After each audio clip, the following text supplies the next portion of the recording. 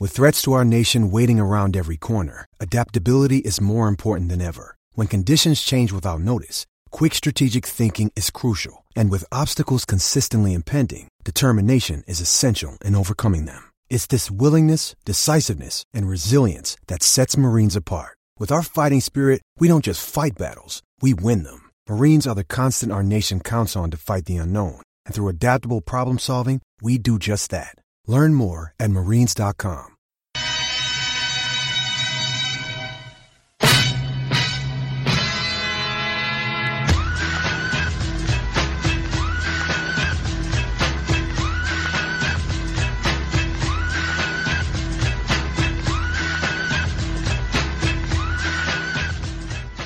Thursday, August 27th, the Two-Footed Podcast brought to you by EPLindex.com and our presenting sponsor, Liberty Shield.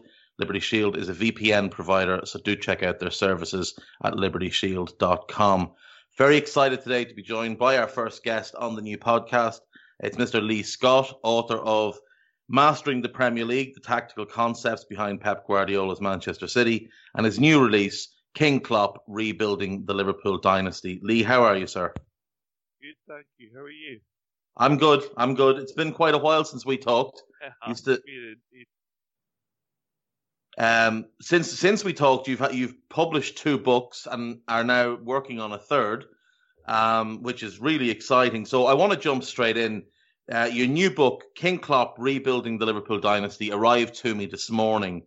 So I'm really looking forward to digging into it. But what was the concept behind it? What was the idea behind it? Why Klopp? You were obviously writing this in advance of Liverpool winning the league. So what was it about Klopp that drew you to him? I think I've always been fascinated a little bit with Jurgen Klopp, going back to, I think I didn't really become fully aware of him like most people until he moved to coach Borussia Dortmund. And then obviously that Dortmund side, which was so exciting back in the days of Mario Götze, of Ilkay Gundogan, and Robert Lewandowski being in that team. The way that he set them up, but then gave them enough freedom in the tactical game plan, if you like, to play this style of heavy metal football, as he termed it back then. I thought it was really fascinating seeing him come across a team like Liverpool, where his identity in a footballing sense matched so well with the club and with the city and with the fan base. Everything just seemed to merge together as one.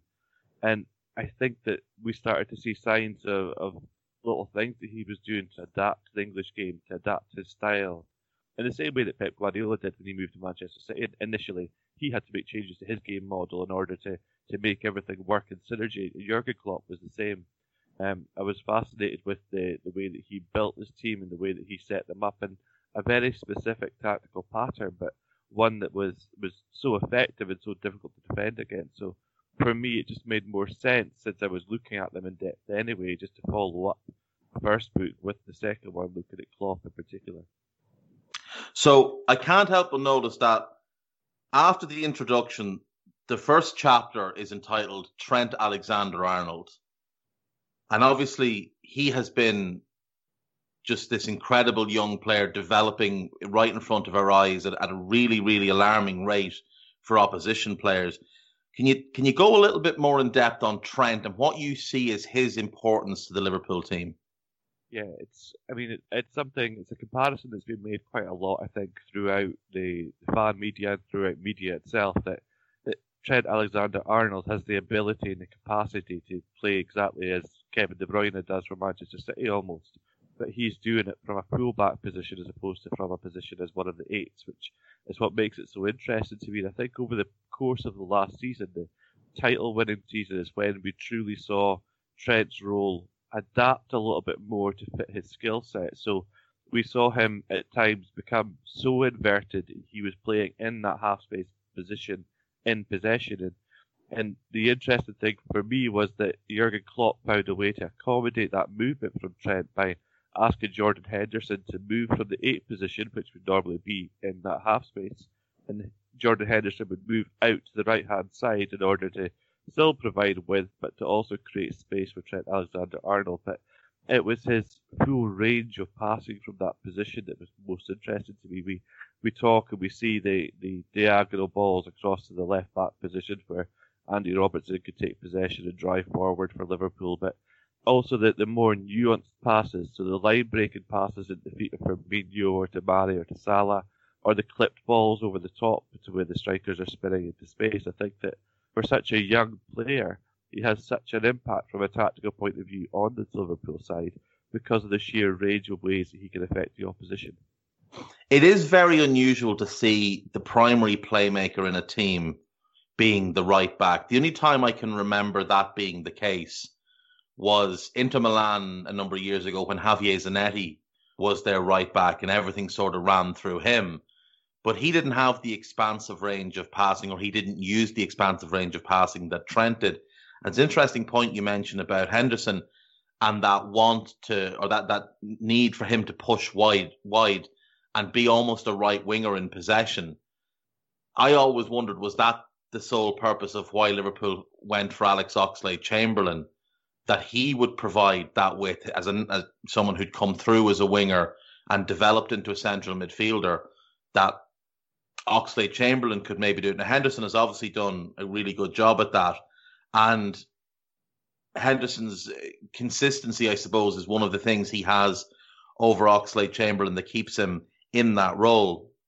The other thing that you highlight, moving on then, is the importance of the number 6 position in the Liverpool team. And obviously Fabinho is the nominal 6, but we've seen Henderson play there. We've seen Wijnaldum play there. What is the functionality of the number 6 position in the Liverpool team as you see it? I think that when we talk about the 6 for this Liverpool side, we are mainly talking about Fabinho because he would be the first choice.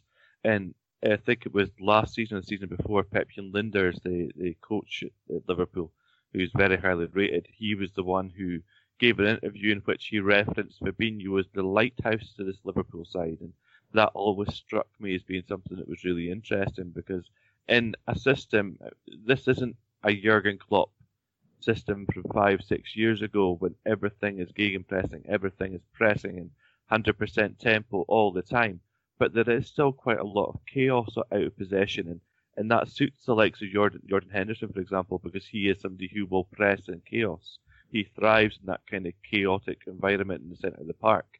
Fabinho, on the other hand, is a little bit more nuanced. He has this ability to almost slow everything down around him, whether that's just through his ability to position himself out of possession so that he's cutting a passing lane, or he's maybe got somebody in his cover shadow that prevents the opposition from progressing the ball quickly. And then in possession, whenever the ball is shifted across, Fabinho as a 6 tends to be that reference point. So Liverpool will have 2 or 3 reference points in possession. One's Van Dijk because he's Van Dijk. One is Firmino because he drops off the front line and occupies position centrally really intelligently. The other reference point that kind of holds everything together is Fabinho as the 6. And he's always in position to take the ball. If the attack breaks down, he's the one who will sweep it up and collect possession again. If his teammate gets into trouble, he'll be the player who's there to take the ball and just calmly move the ball to another level. But at the same time, when he takes possession, he's got this ability to beat a player centrally, which is really unusual for a 6 of his type. When he first moved to European football with Rio Ave and then with Real Madrid Castilla, he was played as a right back, and you can see elements of that in his game. He's still got the ability to beat players centrally, and that opens up things for the creative players for Liverpool to take possession. Fabinho does have a surprisingly quick burst over the first 3 or 4 yards because he looks quite a languid sort, and he always looks like he's just sort of gliding through games. But like you say, when he picks the ball up, he does just have that ability to kind of switch it with his feet and then burst past that first man and break a line. And that then does start to open up. You use the word chaos when talking about Liverpool in terms of their pressing and off-ball work. And that's something that struck me when pre-Fabinho, when the midfield would often be James Milner, Henderson and Wijnaldum, and they'd go up against teams like Paris Saint-Germain and just try to create utter chaos in midfield and knock the opposition off their rhythm.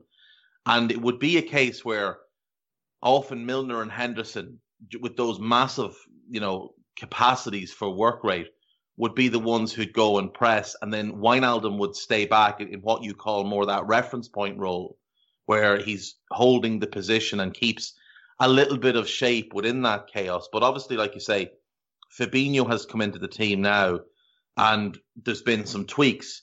You mentioned that this is not a traditional Klopp team.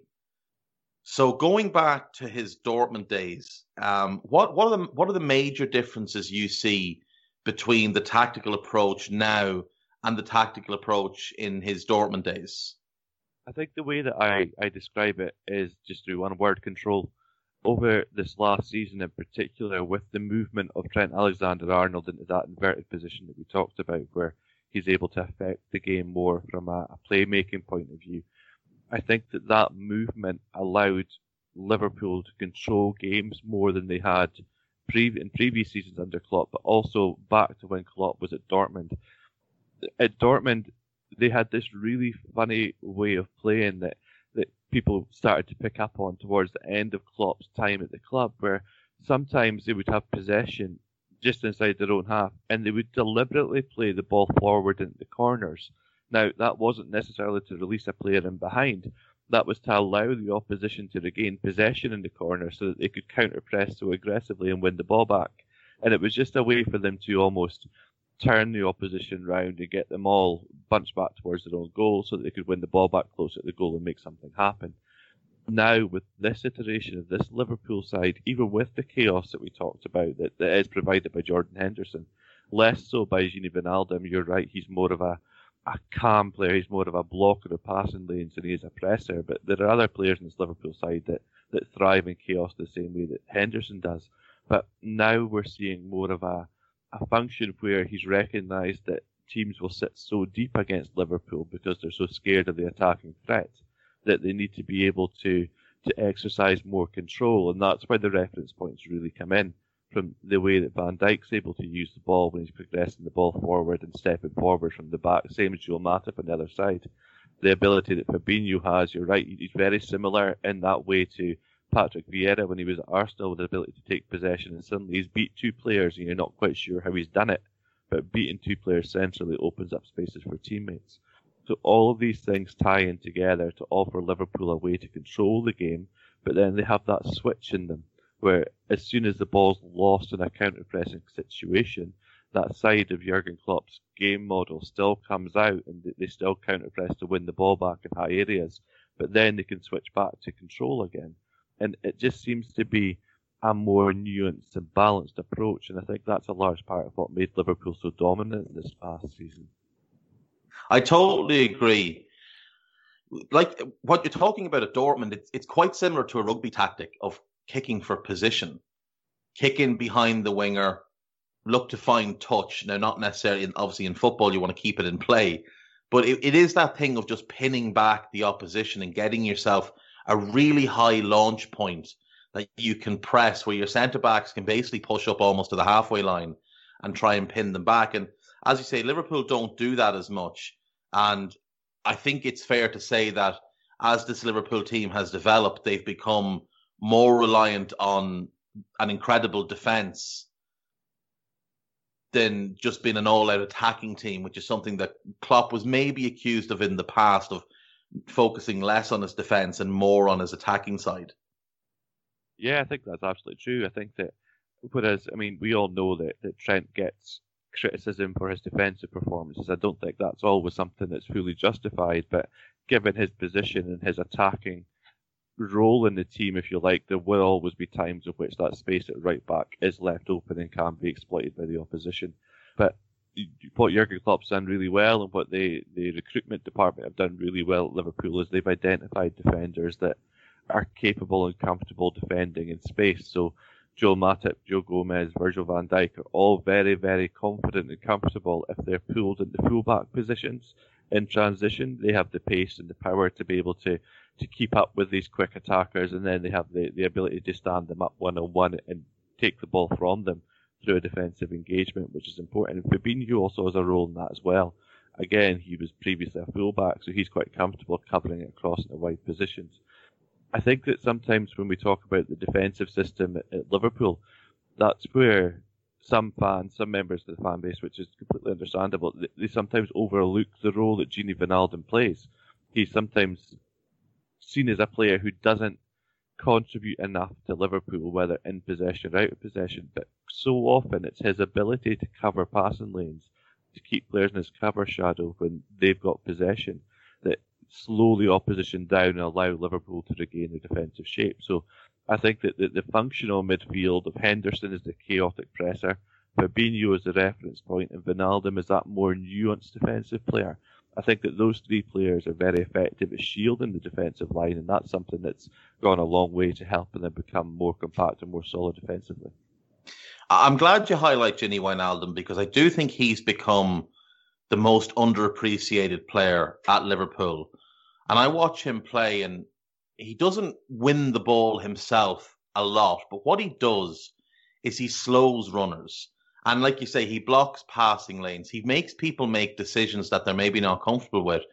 But one thing he's very, very good at is shepherding an opposition midfielder into an area where Liverpool can trap them and take the ball off them. And maybe it's not Gini that takes the ball off them, but he is the one that leads them into that situation.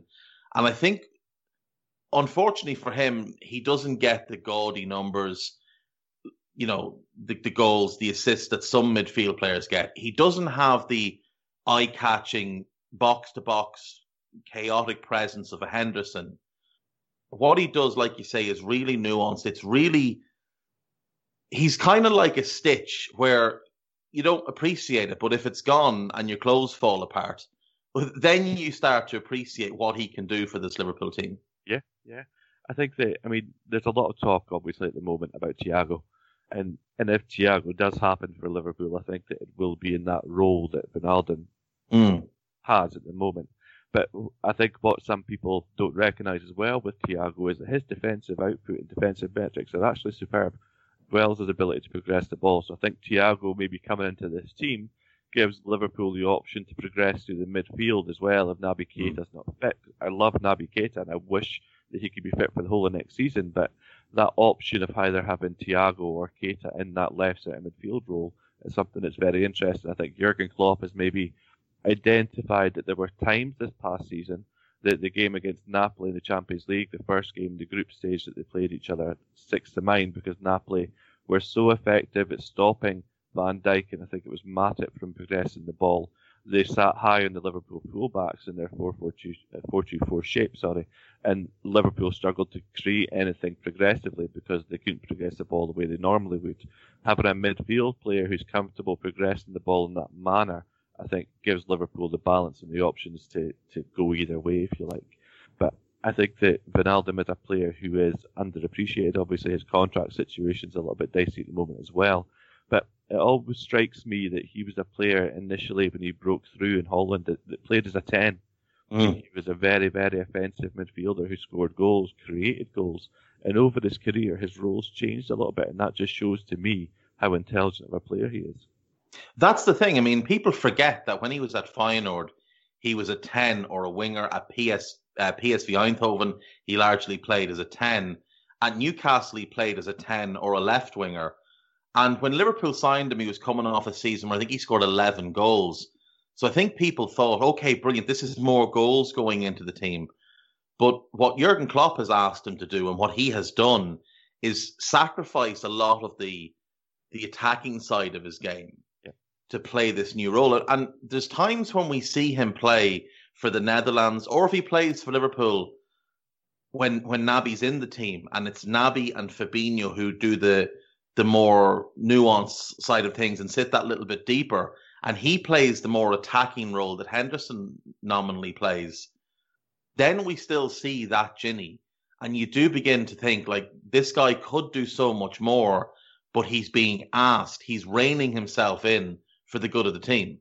Yeah, of all the Liverpool players in that midfield, I think that Wijnaldum is the one that sees the game most as a coach, if you like.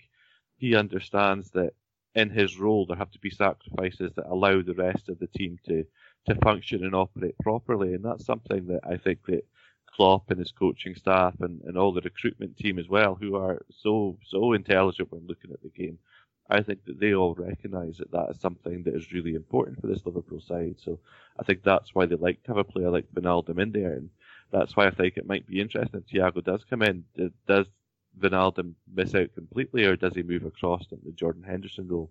We just don't know yet. I mean, there were times last season when those two did switch their position. I mean, it's only a slight switch when you're talking about the left-sided central midfield in a 4-3-3 and the right-sided central midfield. I think it was a game against Leicester City when Liverpool and Jurgen Klopp were concerned that the likes of Soyuncu and Chilwell were progressing the ball so well through the thirds, and they switched Wijnaldum over just purely because, like you say, he slows the opposition down. He stopped the opposition from able to progress the ball on that side, and that unbalanced Leicester City and turned the game in Liverpool's favour. So I think having a player who has that versatility and that game intelligence is something that Jurgen Klopp really values. So you did mention Thiago Alcantara, and there's an awful lot of talk about him and Liverpool at the moment. And a lot of Liverpool fans are wondering how he fits into this team. And the obvious role for him would be that role that Wijnaldum plays. But then, of course, there's talk of, well, what does that mean for Naby Keita? What does that mean for Gini Wijnaldum? I don't think it needs to be just that he arrives and those two don't play. I think there is iterations of this Liverpool team where either Naby or Gini could switch to the right-hand side. We've also seen Gini and Thiago play a number 6 kind of position. Gini plays it very, very well against Manchester City in the Champions League semi-final when Henderson was suspended. Wijnaldum was brilliant in that role. So how do you see Thiago fitting into this team? Do you think, is it a 1-for-1, or will it just be slight tweaks to move other players into the positions? One of the questions I also want you to just answer quickly, is the midfield of Naby Keita, Fabinho and Thiago something that you could see working in certain situations? I think to answer that one first, I think definitely. I think that each of those players, I mean, Naby Keita, I've already touched on the fact that he's one of my favourite players. The way that he is capable of getting in possession and progressing the ball either through dribbling or through passing is something that I find really important in a central midfielder, and I hope his injury problems are behind him. But I think that what you could see in that midfield that you just talked about is something that, funnily enough, we've seen from Pep Guardiola at Manchester City towards the end of this last season, when, because Rodri was struggling a little bit as the 6, we started to see Ilkay Gundogan played in the midfield instead of David Silva, instead of Phil Foden, instead of Bernardo Silva. It was Gundogan, Rodri as the 6, and then Kevin De Bruyne. And they almost played, it was a 4-3-3, but in possession it almost became a double pivot because Gundogan would be slightly deeper, almost on the same line as Rodri, and that allowed Kevin De Bruyne the freedom to almost play as a 10. He was still playing from the right-hand side, but he drifted a lot more than you would normally have seen him in the last couple of seasons when David Silva obviously played as the other 8, and him and De Bruyne kind of split the pitch in half, if you like. That's something that Liverpool could look to do as well if they had the likes of Thiago playing in that role. So you play Thiago and Fabinho almost as a double pivot to give you more defensive solidity and more ability to progress the ball through deeper areas. And then you could allow Naby Keita the freedom to push forward almost in the 10 role. You could combine with Firmino in those areas, and that could be something really interesting in terms of creating overloads for Liverpool. Yeah, and that could then offer a new dimension to this team because, as you're saying, in certain games last season and in previous years, Liverpool did become a little bit easy to play against. If you nullify the fullbacks, if you stop the outball from Van Dijk and from either Matip or Gomez, they did become a little bit stagnant. And it would become a bit of a war of attrition, and Liverpool would be trying to rely on individual quality from a Mo Salah or a Sadio Mane to break the opposition down. Now, luckily for Liverpool, those two are outrageous talents, and you do have a chapter in the book dedicated to the two wide men. Now, you've termed them in the book as false wingers, and that's an interesting phrase because we hear a lot about the false 9. Yeah. But explain to me what a false winger is. It's the same kind of concept. So with the Liverpool attack, their 3-man attack, if you're taking the first choice players, obviously it's Salah on the right-hand side, Mane on the left-hand side, and then Firmino is the 9.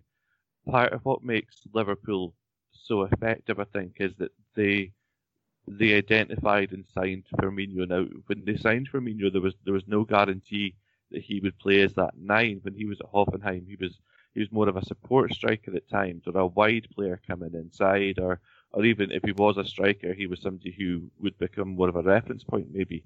But at Liverpool, with Firmino's playing profile, means that he drops off so much in the midfield. And then the two wide attackers, so you're right, I tend to inverted wingers.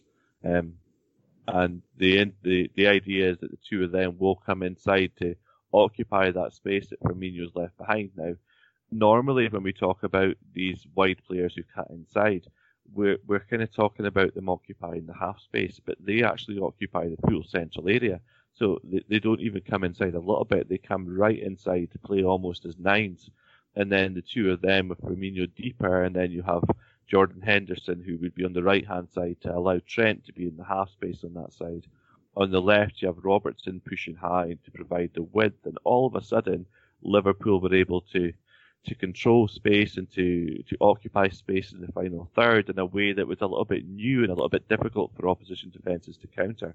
And that's why they've got so much joy this past season, I think. So you've referenced Manchester City and Pep Guardiola's alterations to his team. And obviously your first book was Mastering the Premier League, the tactical concepts behind Pep Guardiola's Manchester City. And I've just finished reading it. And it's fascinating, the depth that you go into. There's a couple of things I wanted to highlight. Firstly, the Fernandinho role and how important he was to them. Do you think that when they went and bought Rodri, was that maybe a shift away from that sort of system to something new? Because stylistically, Fernandinho and Rodri are very, very different players. Yes, they are. I mean, I think that the signing of Rodri made sense in a sense that he was, if you took Rodri, for example, and you placed him in the Barcelona side of Pep Guardiola instead of Busquets, that side suddenly becomes very different because Busquets and Fernandinho kind of have the same ability in their prime to play almost with the half touch, which is what Barcelona players often reference made them so effective. That ability to almost shift possession while barely touching the ball that made Xavi, Iniesta and Busquets and Messi at the time so strong.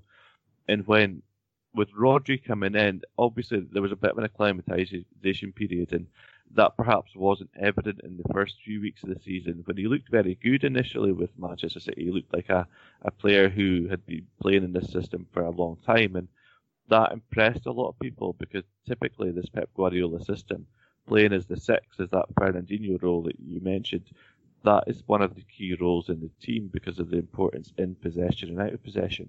And I think Rodri began to struggle a little bit towards the end of the season, which is why they made that choice to start playing Gundogan, because Gundogan could perform out of possession and in possession. He was capable of progressing the ball, and he's another one who gets a little bit more stick from his club's fan base, and I think he should get because of the tactical intelligence with which he plays the role. So I think that when they took Fernandinho in, and of course it's a Pep Guardiola concept, if you like, to continually take central midfielders and convert them to play at centre back, and I understand why. It allows him clean progression of the ball from the back, and he will accept defensive mistakes because he covets that progression from that position so much that almost that becomes something that we expect to see. But I think that Rodri's performances as the season went on, he struggled a little bit to not so much to progress the ball because he's still a very capable progressive passer, but he struggled to understand the angles that the likes of De Bruyne would like to receive the ball, and that's where their play started to slow down a little bit. That was before the break for COVID, and I think post-COVID, when football came back, that's when we saw Gundogan come into the team a little bit more and things got a little bit cleaner for Manchester City. You mentioned in the book what you talked about earlier, which was setting the team up with number 8s, but then those players becoming 10s, the way Kevin De Bruyne has and David Silva has for them in the past as well. Do you think that the loss of Silva is going to be massively effective for them? Now, I look at it and I think they lost Zabaleta, then they lost Yaya, then they lost Vincent Kompany. Now they're losing Silva. Next year, they may well lose Fernandinho. That's an awful lot of pieces of their identity and what they've been. And also a lot of leadership and winning walking out the door. Is this something that you think Guardiola will have to to go out and invest in, or is it something that you think they can replace from within the squad? I think a lot of Manchester City fans and a lot of England fans are very, very hopeful that he will replace David Silva 1-for-1 with Phil Foden. Now, I don't think that he will, and that's not to say that I don't think that Phil Foden is ready for regular first-team football at a club with the profile of Manchester City. I absolutely think he is. He has that ability that we referenced earlier on with Naby Keita to be able to carry the ball through the midfield or to combine, and his creativity in the final third is something that could become really, really important. I think that situationally, we will see Phil Foden playing as that left-sided 8.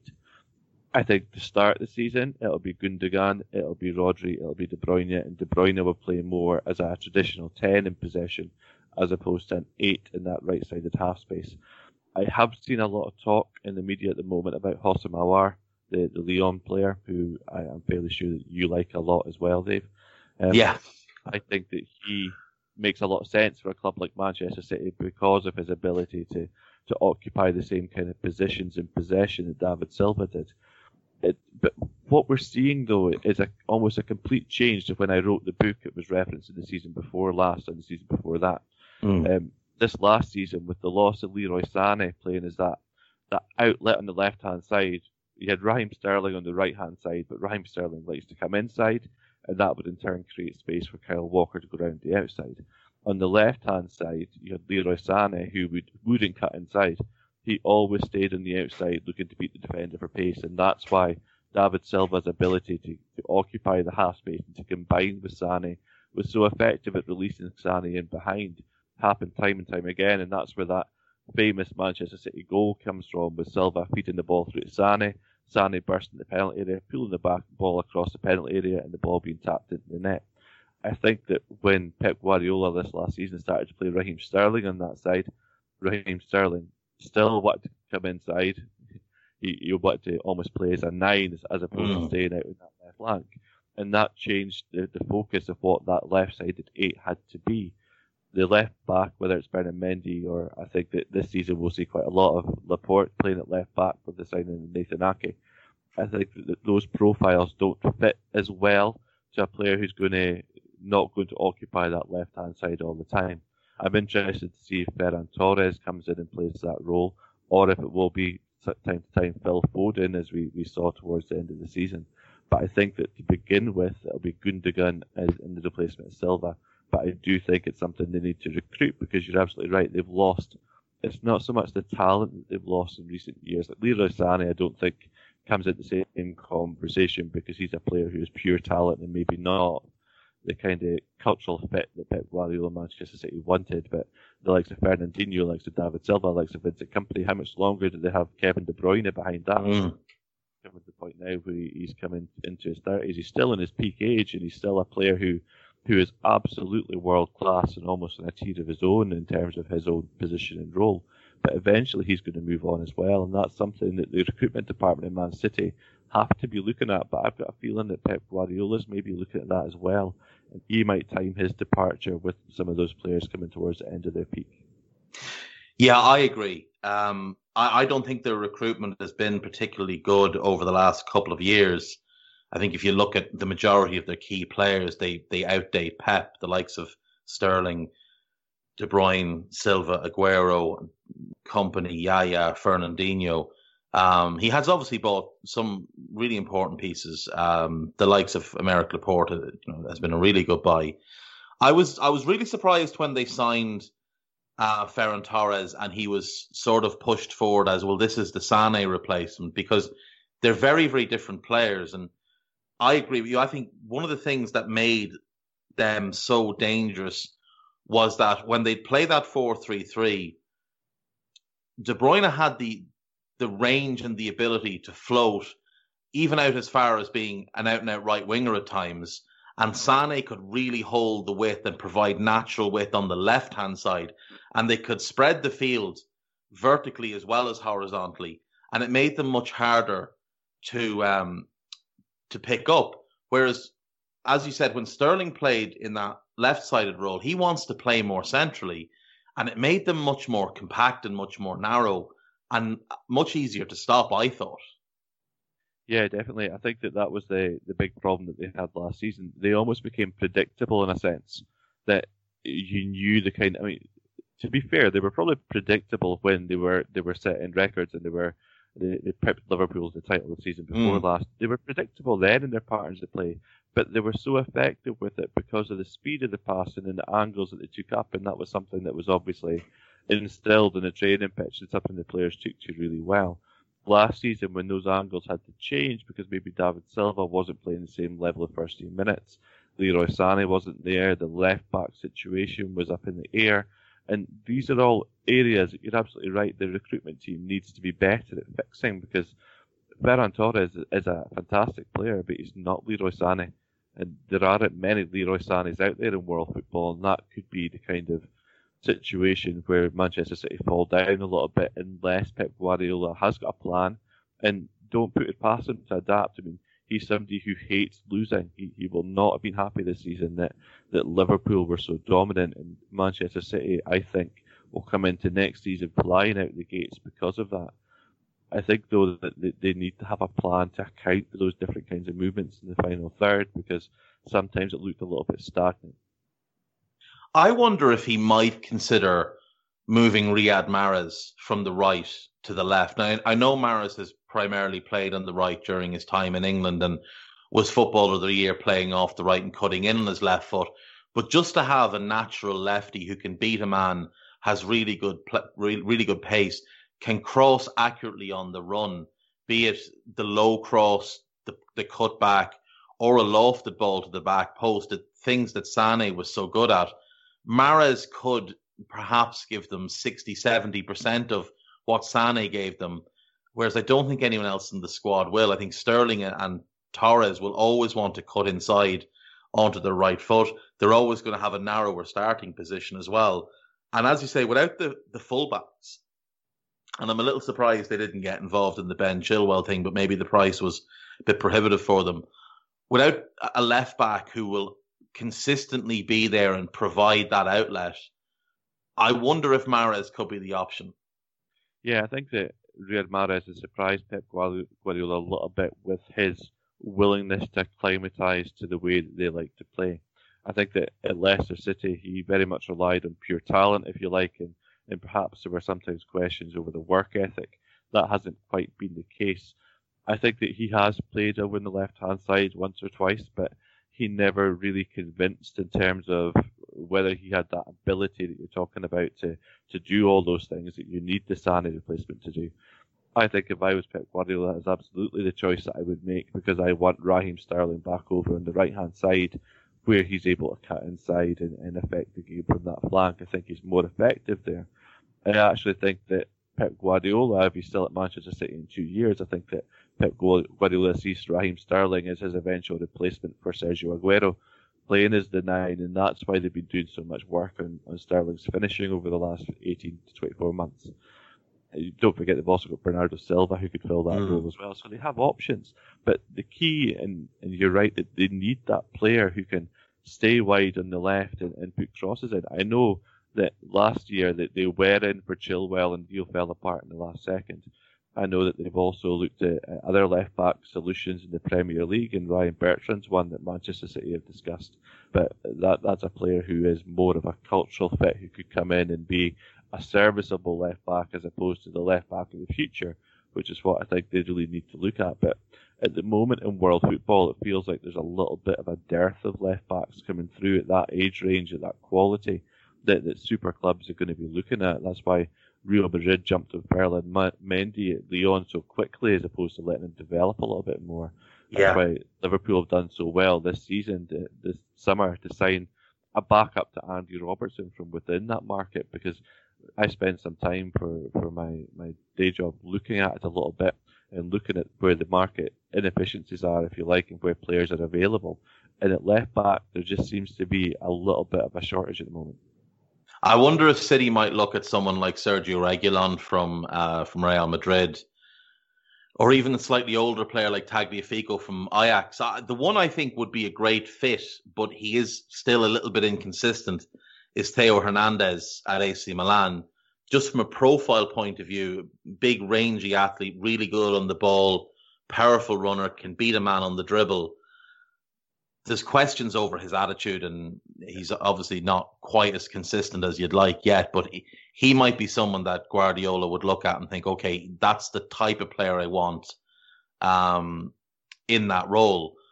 You mentioned Sterling's finishing. I'm just looking at his goal numbers, and the jump he's had is incredible.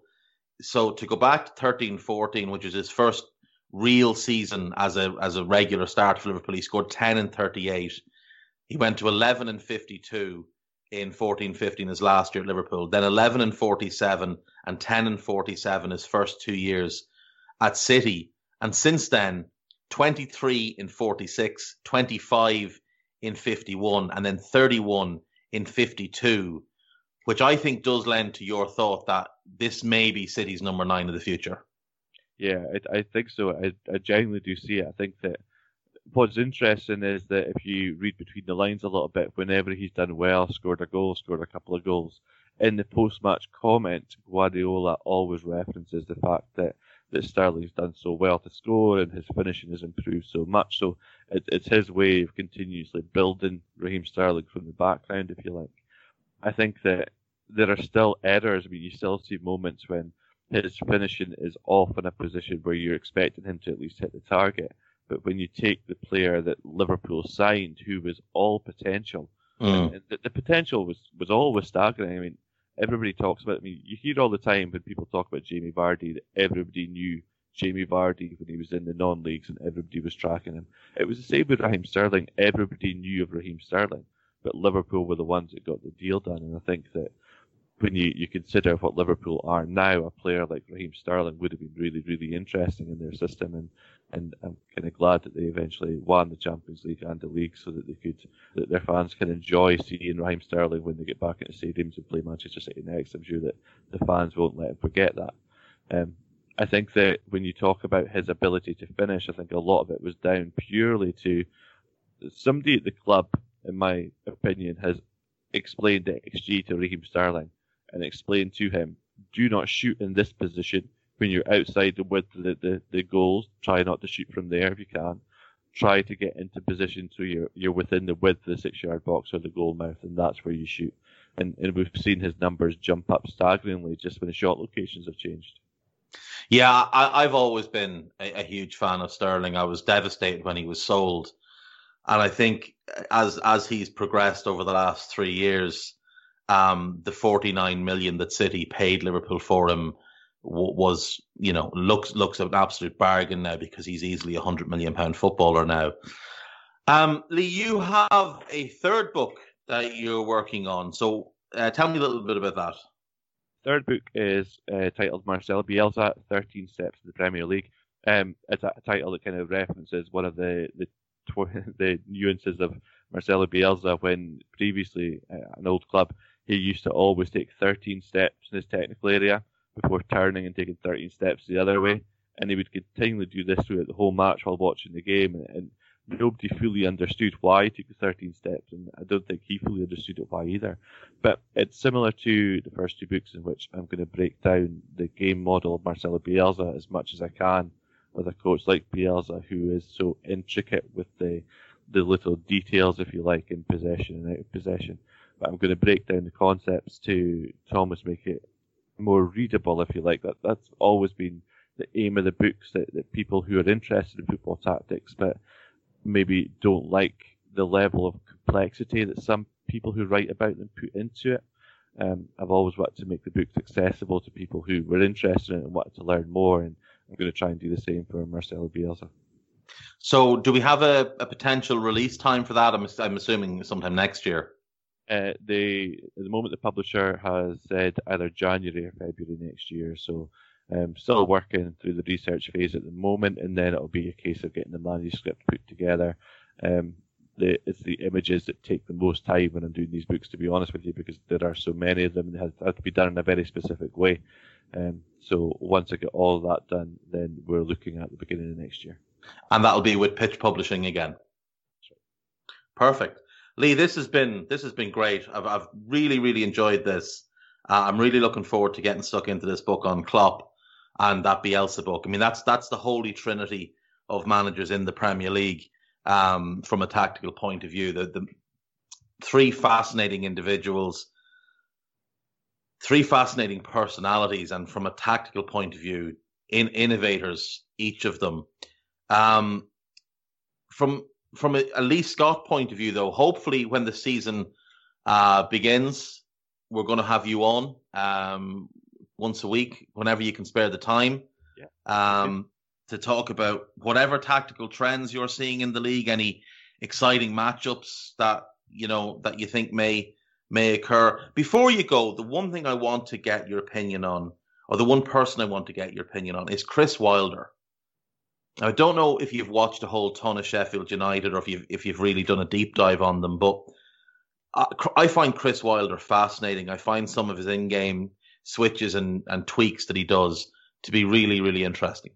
Yeah, I think that there were a lot of people who were taken by surprise by Chris Wilder last season in Sheffield United, and I'm not going to pretend that I watched a whole lot of Sheffield United when they were in the Championship. I didn't.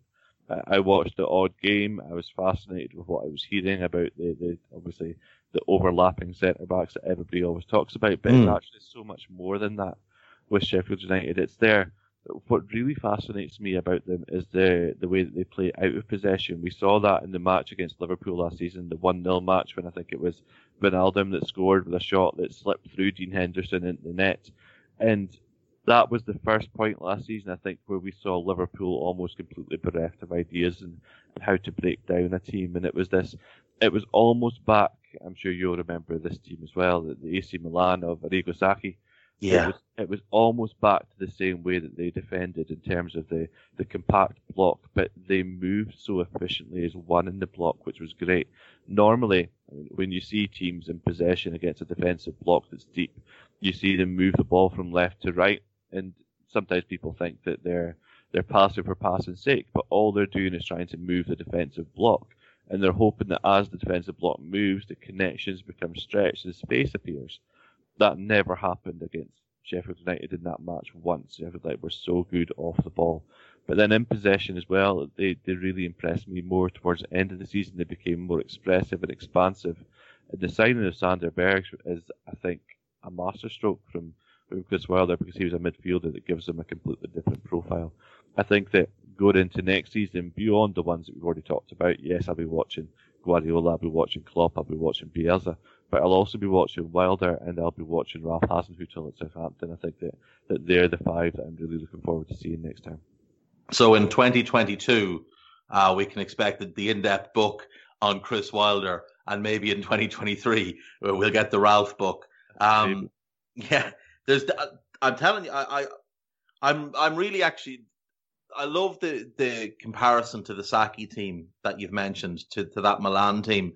And I sort of watched Sheffield United this season, and a lot of it is the familiarity the players have together. And then, unfortunately for them, when one member of that defensive unit goes out, and say Jack Robinson came in for a couple of games after the lockdown, and Jack Robinson's a fine player. It's not a criticism of him.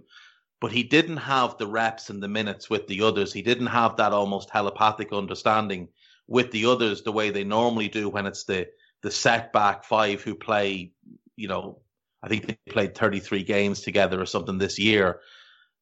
Once one part of that is gone, it just changes the dynamic, and those little gaps that you talk about, they did appear a little bit more often. So I'm really interested to see what Wilder can do moving forward as he tries to refresh this team a little bit and add a piece here, a new piece there. I think he does really interesting things up front as well, where both forward players will just drop wide and they'll play with an empty forward space, and then sort of have runners coming from different angles. I think Chris Wilder is a fascinating coach, and I think he's a really fascinating man as well. So I look forward to hearing your comments on him through the year. Lee, where can people find you on Twitter? At the moment, find me on @FMAnalysis. I tend to put anything I write up there. Perfect. And the book, King Klopp, Rebuilding the Liverpool Dynasty, is available in all good bookstores. It's available on Amazon, Book Depository, wherever you get your books. If it's anything close to the Guardiola book, I know it's going to be brilliant. So I would highly recommend checking out both books and giving Lee a follow on Twitter when you get the chance. Lee, thanks so much. I'll speak to you again soon.